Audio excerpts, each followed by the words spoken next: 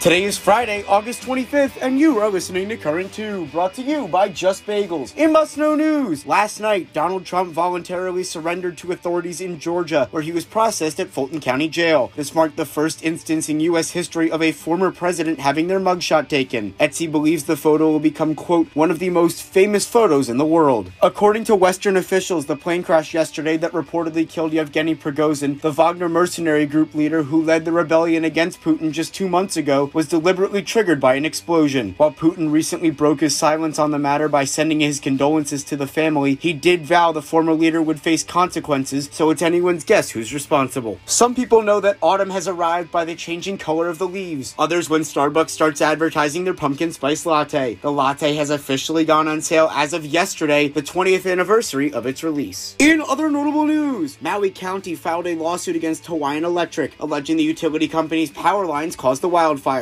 including those that destroyed the town of Lahaina and killed at least 115 people. While celebrating their victory at the Women's World Cup, a Spanish team player was kissed on the lips by Spanish Soccer Federation President Luis Rubiales. They will determine if the kiss violated, quote, the basic rules of decent conduct. A paralyzed woman was given the ability to speak again after being muted by a stroke 18 years ago using an artificially intelligent brain chip. And you know that song that goes, if not, YouTube is releasing a tool that will identify the song if all you remember is a